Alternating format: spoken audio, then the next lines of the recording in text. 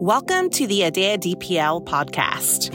In this two-part episode, DPL's David Lau and Head of Inside Information Bob Veras discuss fixed income and other challenges facing RIAs today. You're now listening to part two.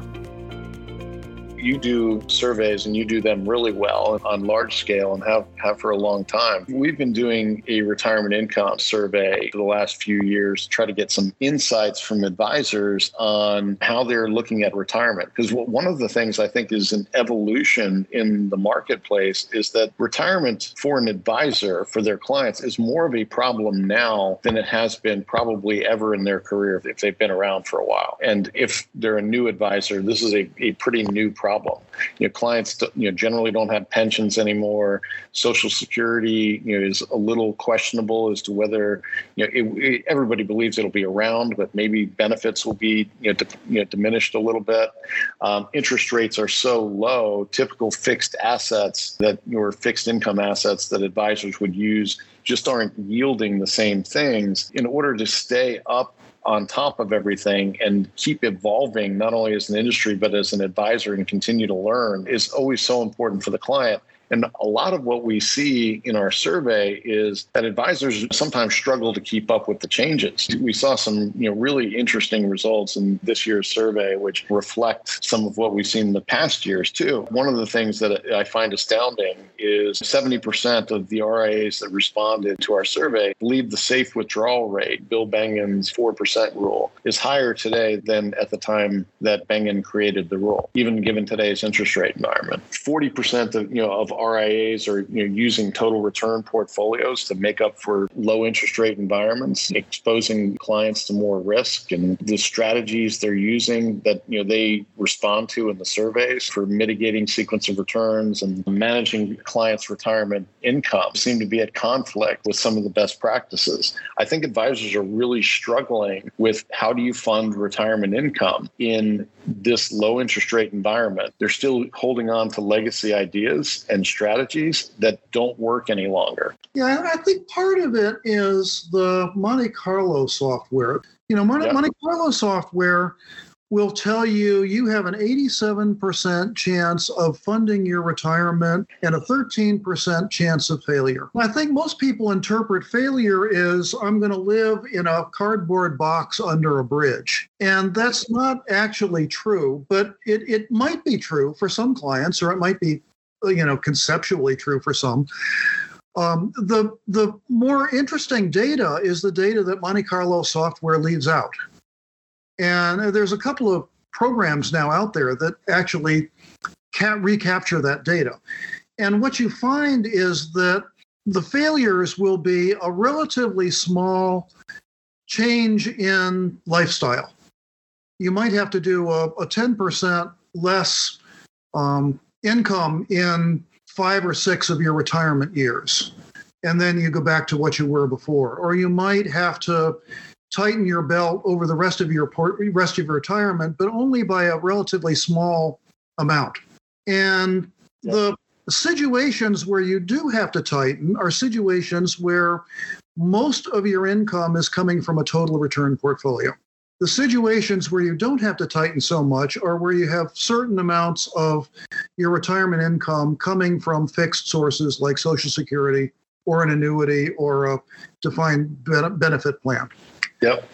And so the way you cut off those tails, the way you make it so that you don't have to diminish your retirement income is you do one of two things. You either do that cash reserve, which reduces your portfolio return over time, or and the cash reserve, I count cash reserve as having short-term bonds in there as well. That's a cash equivalent in my mind, particularly at today's interest rates. Yes. Or you increase the amount of fixed income you're getting from sources, and one of those possibilities is to buy a SPIA or a VA product that has some of these newfangled VA products. You know way more about these than I do, but some of them provide fixed income just like a SPIA, but they also provide the possibility of an increase in return, which they didn't used to back when I was railing against the insurance industry. That's a really interesting notion, because there's a lot of people who write about monitoring client spending, adjusting spending, and to your notion of the failure rate within Monte Carlo scores and most of the primary planning softwares out there, Money Guide Pro, eMoney, they operate off of those kind of Monte Carlo scores, success failure. And there is that notion that, you can adjust spending, you can adjust lifestyle. It's not always true. You can't always adjust. Sometimes, people have health issues or other spending crises that come up. The other part of that I think is really interesting that doesn't get addressed is asking the client how they feel about it. How does the client feel about the possibility that they need to adjust? Is the client okay with that? Or do they not want to have to adjust? Do they want to be firm? How do they feel about risking their retirement income? It's something I've seen that I think is an evolution that still needs to happen. When we're doing risk assessment as an industry relative to clients, we're really assessing their risk tolerance during accumulation. Those same risk assessments don't really work when it comes to retirement and their retirement income, because the goals now go from asset accumulation to income creation. And the current risk assessments don't do a great job of that. And I will ask if you've seen Wade Pfau and Alex Murguia from McLean Asset Management. They've got a new, I'll call it psychological, risk assessment called the retirement income style assessment, which asks clients, like, how do you feel about, your retirement income? Do you want to be safety first? Do you want to make sure you're insuring your income? Are you okay with variable income? Are you okay with making adjustments? And let the clients kind of tell you how they want their retirement managed. I think it's a really fascinating and important development as well. But the interesting thing about that is that you say to a client, how comfortable are you cutting back on your retirement income if the markets go down dramatically? The logical question the client is going to ask is, well, how much are you talking about? And the Monte Carlo analysis doesn't do that, doesn't give you that information. So we're going to have to get better, and we have tools that'll do that, but they're niche tools right now. And of course, you can use a spreadsheet and do a Monte Carlo using some of the add-ons there and look at it. But what I would want to be able to tell clients is you can insure your fixed expenses in some way. And you can insure your fixed expenses with these newfangled products now without disinheriting your heirs. There will be a cash value they'll get, but there's also a guaranteed income. Of course, if you live to 120, you will disinherit your heirs anyway, because the product will run out of cash, and so probably will your retirement portfolio. But that's the other aspect of it, is that not only are you guaranteeing that your fixed expenses will be paid, you're guaranteeing that for life. That's right. I'm planning to live to 120. My wife is planning to live to 118. So I'm going to have 2 years of data process, and I want my expenses to be paid during those last 2 years. That's right. You want to be able to entertain. At that point. That's a paradigm that really works for clients. So that's the way, we try to reflect, academic research in, the way we work with our firms and how we recommend they, think about funding an annuity and, how much they look to fund an annuity for a client. And that's generally the way we talk about, because it makes a lot of sense, to clients. And there's, tons of academic research that backs it up, that fund essential expenses with guaranteed sources. And maybe that's pensions, maybe that's Social Security. You top it off with an annuity if you need to. And then use equities for the discretionary things, discretionary spending, that may or may need to be cut back depending on where the market goes, and legacy. And that kind of simple paradigm of, or framework of how to think about funding, a retirement really seems to resonate for clients. And that's pretty new, in the RIA channel. And that's something, we work with RIAs, on all day, every day. And many of them are surprised when they, present that approach to their clients, how well that is received. And of course, the skepticism that I'm sure you're facing. I'm just guessing that every once in a while you run to a skeptical advisor. Maybe I'm wrong, but once in a while. The insurance industry has been so good at hiding expenses and commissions for so long, and it's been so committed to the sales process as opposed to what we called consumerism, that, whenever you talk about annuities, the first thing that comes to mind is I'm going to make the sign of the cross at it so it'll go back to hell where it came from.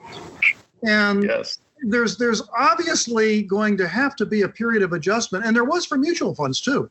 I go back that far. I remember when everybody was a little skeptical about mutual funds, and because they didn't really know for sure what they were getting. They were, and of course the commissions were in there, but the commissions weren't nearly as high as some of the other products that were being sold. So they were getting a little bit ignored. And then, Fidelity went fee only or went commissionless, and no load. That's the word I keep searching for. Yes.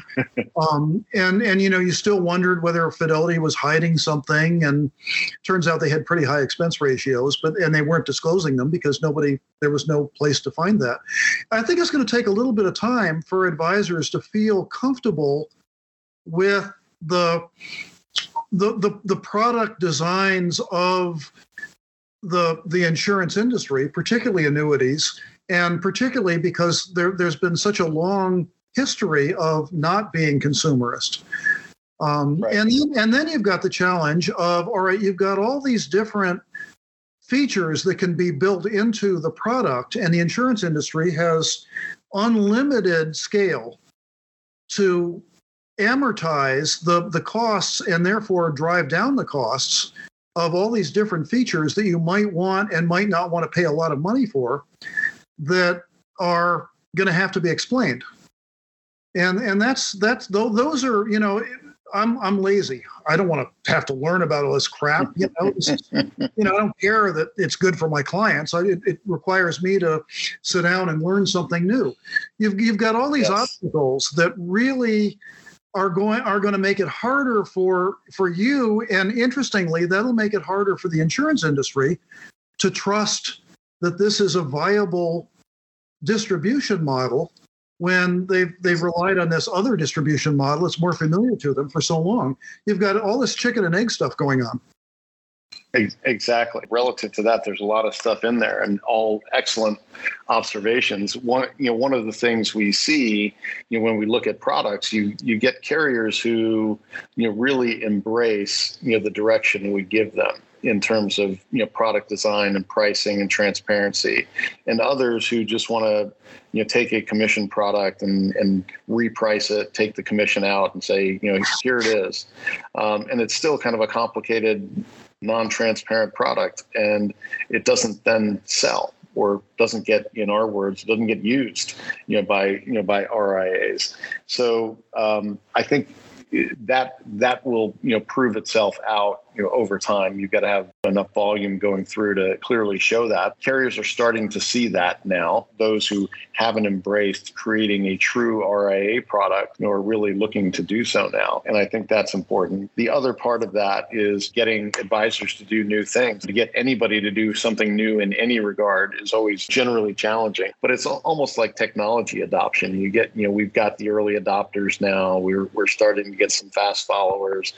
It'll become mainstream. And one of the things that really drives it is the challenge with fixed income and this expanding retirement. Retirement, like I said, is kind of a new problem for advisors. You don't have, the comfort of 6% bond yields and, pensions and, robust Social Security. You've got really low bond yields and fixed income. And how do you fund, a retirement that now looks to be, 30 years, or in your case, I don't know when you're going to retire, but a life expectancy to 120 years. How do you fund that, when interest rates are, real interest rates are, 0 to negative. And that is causing, advisors to look to annuities, because in the low interest rate environment, annuities really shine. And that's one of the common misperceptions, of advisors who don't understand, the value of annuities is, it's low interest rates, I shouldn't look to an annuity. Actually, it's the exact time you should be looking at an annuity, because the value of the annuity is so much stronger in a low interest rate environment. And that's because of, the risk pooling and the mortality credits you get. The dead pay the living is the way I have put it. There you go. And yes, and your glass is half full viewpoint. That's exactly right. So if you look at Wade Thau or David Blanchett, I mean they put together some analysis of real returns of bonds versus annuities, and in historic interest rate environments, 5% type bond yields, annuities are a little better than 20% more efficient in generating income. In low interest rate environments, it's 45%. So right now. You can fund income in retirement so much more efficiently with an annuity. And I think, as advisors see that, through us and through our tools and see the academic research, that really drives change and drives adoption of the products. Once you look at it, it's hard to unsee it. It's so compelling for the client. Well, I think I've been actually trying to figure out, I've spent some time trying to figure out how the insurance industry can provide higher fixed returns than the bond world can. And what I finally came to was that they can create more diversified portfolios and then overlay that on the mortality assumptions they make, and therefore create, if that makes sense, a higher yielding portfolio for the pool that they're dealing with, if that makes sense. That's exactly right. So, I mean, in the way, Wade Thau puts it, which kind of makes it a little, understandable for somebody who thinks about, these things in terms of investments. When you're investing in equities and in, the stock market, you're getting a risk premium. You're assuming you're getting a risk premium on your dollars, and that risk premium is worth whatever, 6-7% historically, maybe 4 or 5% in this, in the coming years. When you're using traditional bonds, you're getting no real premium. You used to get some risk premium if you went down the credits, the credit spectrum. You get a little bit of risk premium today in that. But when you use an annuity that can generate income and give you the benefits of risk pooling and do it so much more effectively than you could through traditional fixed income. The piece of it that I find more compelling is, the higher return. If I wait long enough, I'm probably going to get higher return from the bond portfolio. It's the guaranteed income for life that I feel like is the compelling proposition. Advisor clients tend to live longer than the average person because they're able to afford better health care and therefore going to have a little longer time period to fund. For them, I think annuities might be, if they outlive by 20 or 30 years, their expected lifespan, they make out like bandits on the annuity investment. That's right. And typically, the clients, as you said, that are working with financial advisors are, as they say, the wealthier, healthier set. And they should, generally outlive, the mortality tables and do quite well in annuities. But anyhow, and as we're getting towards the end of our time here, enough about annuities. Let's go back to RIAs and kind of general trends. What do you think are some of the biggest challenges facing RIAs today? There's so much going on. The first challenge is to find a specialized clientele to work with. I used to call them niches, but I don't think they're niches anymore. I think they're specializing. In the medical world, I would not go to an eye doctor for my sore knee. And I think the specialization is going to take a different form in the RIA world, but you're going to specialize in different types of clients. You're going to know your client.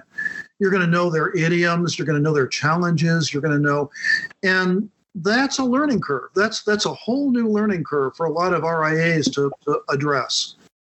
Right, and how do you? And one of the challenges, how do you get from here to there? Right. So how do you go, from that generalist to being the guy that you described earlier, who specializes in doctors and can be helpful about how much comp you should be making and the systems you should be using and stuff like that. That's maybe there's a whole profession of consultants that can help people transition into those niche specialties. Well, I don't think it's impossible to do. I think what I would do if I was an advisor is I would sit down and look at my current client base and say, who do I really enjoy working with? And how can I help them more? What kind of a service model could I create for them that would be different from anything that they could possibly get? And how could I start introducing that to them? And how can I get their feedback on that service model? And then how can I create a community around them where other people are invited to webinars from people that they would like to hear present on, and how can I interact with that larger community to find out what more things they want? And there's a whole iterative process that you can go through that. And then of course the next challenge is, how do I do that? And then how do I change my website to say that I'm working with this particular niche without offending my current clients? And the way to do that, of course, is sit down with your current clients and say, we've been working together for 20 years and I really value our relationship. We're going to start specializing in this other group of clients, but I want to continue working with you because I feel a very close relationship and I don't want for that to go away. And the client will be flattered by that. They still want me. That's great. I love this person.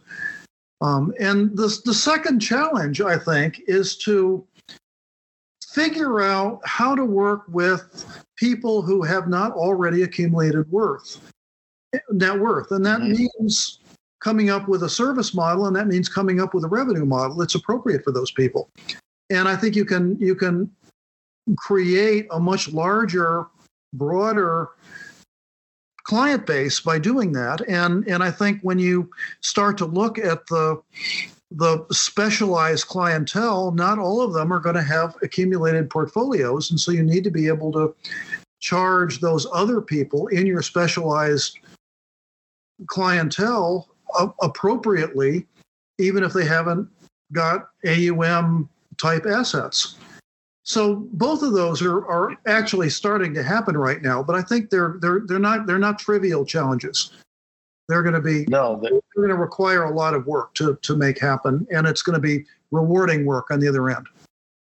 Yeah, I agree, and I definitely, like I said, I really gravitate to the idea of having specialties. As a financial advisor, it seems to make all the sense in the world. But it to get to be the specialist, I think it requires financial advisors to do something that they're not necessarily used to doing, and that's asking their clients about things. Because if you want to be a specialist in doctors and you say you've got your 5 doctors, really the way to get to be a specialist is start asking them, what could I do that could be helpful to you in particular, and what kind of things do you see, and start gathering information from them. Advisors are so used to or feeling like they need to be the expert all the time because they think that their clients are always coming to them to be the expert. But in order to help build that expertise, sometimes you have to ask questions. And the way you ask those questions is important. The way you phrase the question, I think, would be dysfunctional. What else can I do for you? And the client would say, I don't know. Right. Well, but if do the same thing, you'll do the same thing you're doing, but do it cheaper. That's generally what a client would tell you. So how I would rephrase that is, tell me about some of your biggest challenges. Tell me about some of the issues that keep you up at night. Tell me about, and maybe 4 or 5 of the things they say won't really apply to your professional relationship, but maybe 1 or 2 will. And then later, maybe they'll think of something else, and and you start iteratively building this deeper relationship with your best clients, and they start seeing more value in what you're doing, and that drives referrals, and it also informs your website. You tell stories on your website. You say, a doctor came to us with this challenge, and here's what we did, and it has a happy ending. And you have 3 or 4 of those stories in there, and that tells the world, here's who we work with, here's what we do, and here's what you can expect to get out of it. That's terrific. And I'll wrap up with one. Do you have a secret niche that you think would be great for an advisor? Like everybody goes to a doctor, lawyer, Is there one that is kind of off the radar outside of the general conversations about such things that you think would be really interesting for an advisor? Yeah, newsletter publishers for the financial services industry would be a strong niche for advisors. I think there's a danger in being a little too tightly focused. I think that's one of the things and that's something else that iteratively is going to have to be figured out. Are we slightly too tightly focused? Do we need to expand a little bit? But whatever. My wife is a horse owner. I think there would be a great niche for people who are horse lovers, horse owners, who are in the equestrian community. I think that's a pretty interesting group of people. So absolutely, we have that in common. My wife also a horse owner, which kind of makes me a horse owner. But definitely unique needs for horse owners. Anyhow, Bob, it's been tremendous. Really enjoyed having you here. Thanks for having me. Thanks for listening. To hear more episodes, go to dplfp.com and subscribe on Apple and Google Podcasts and Spotify.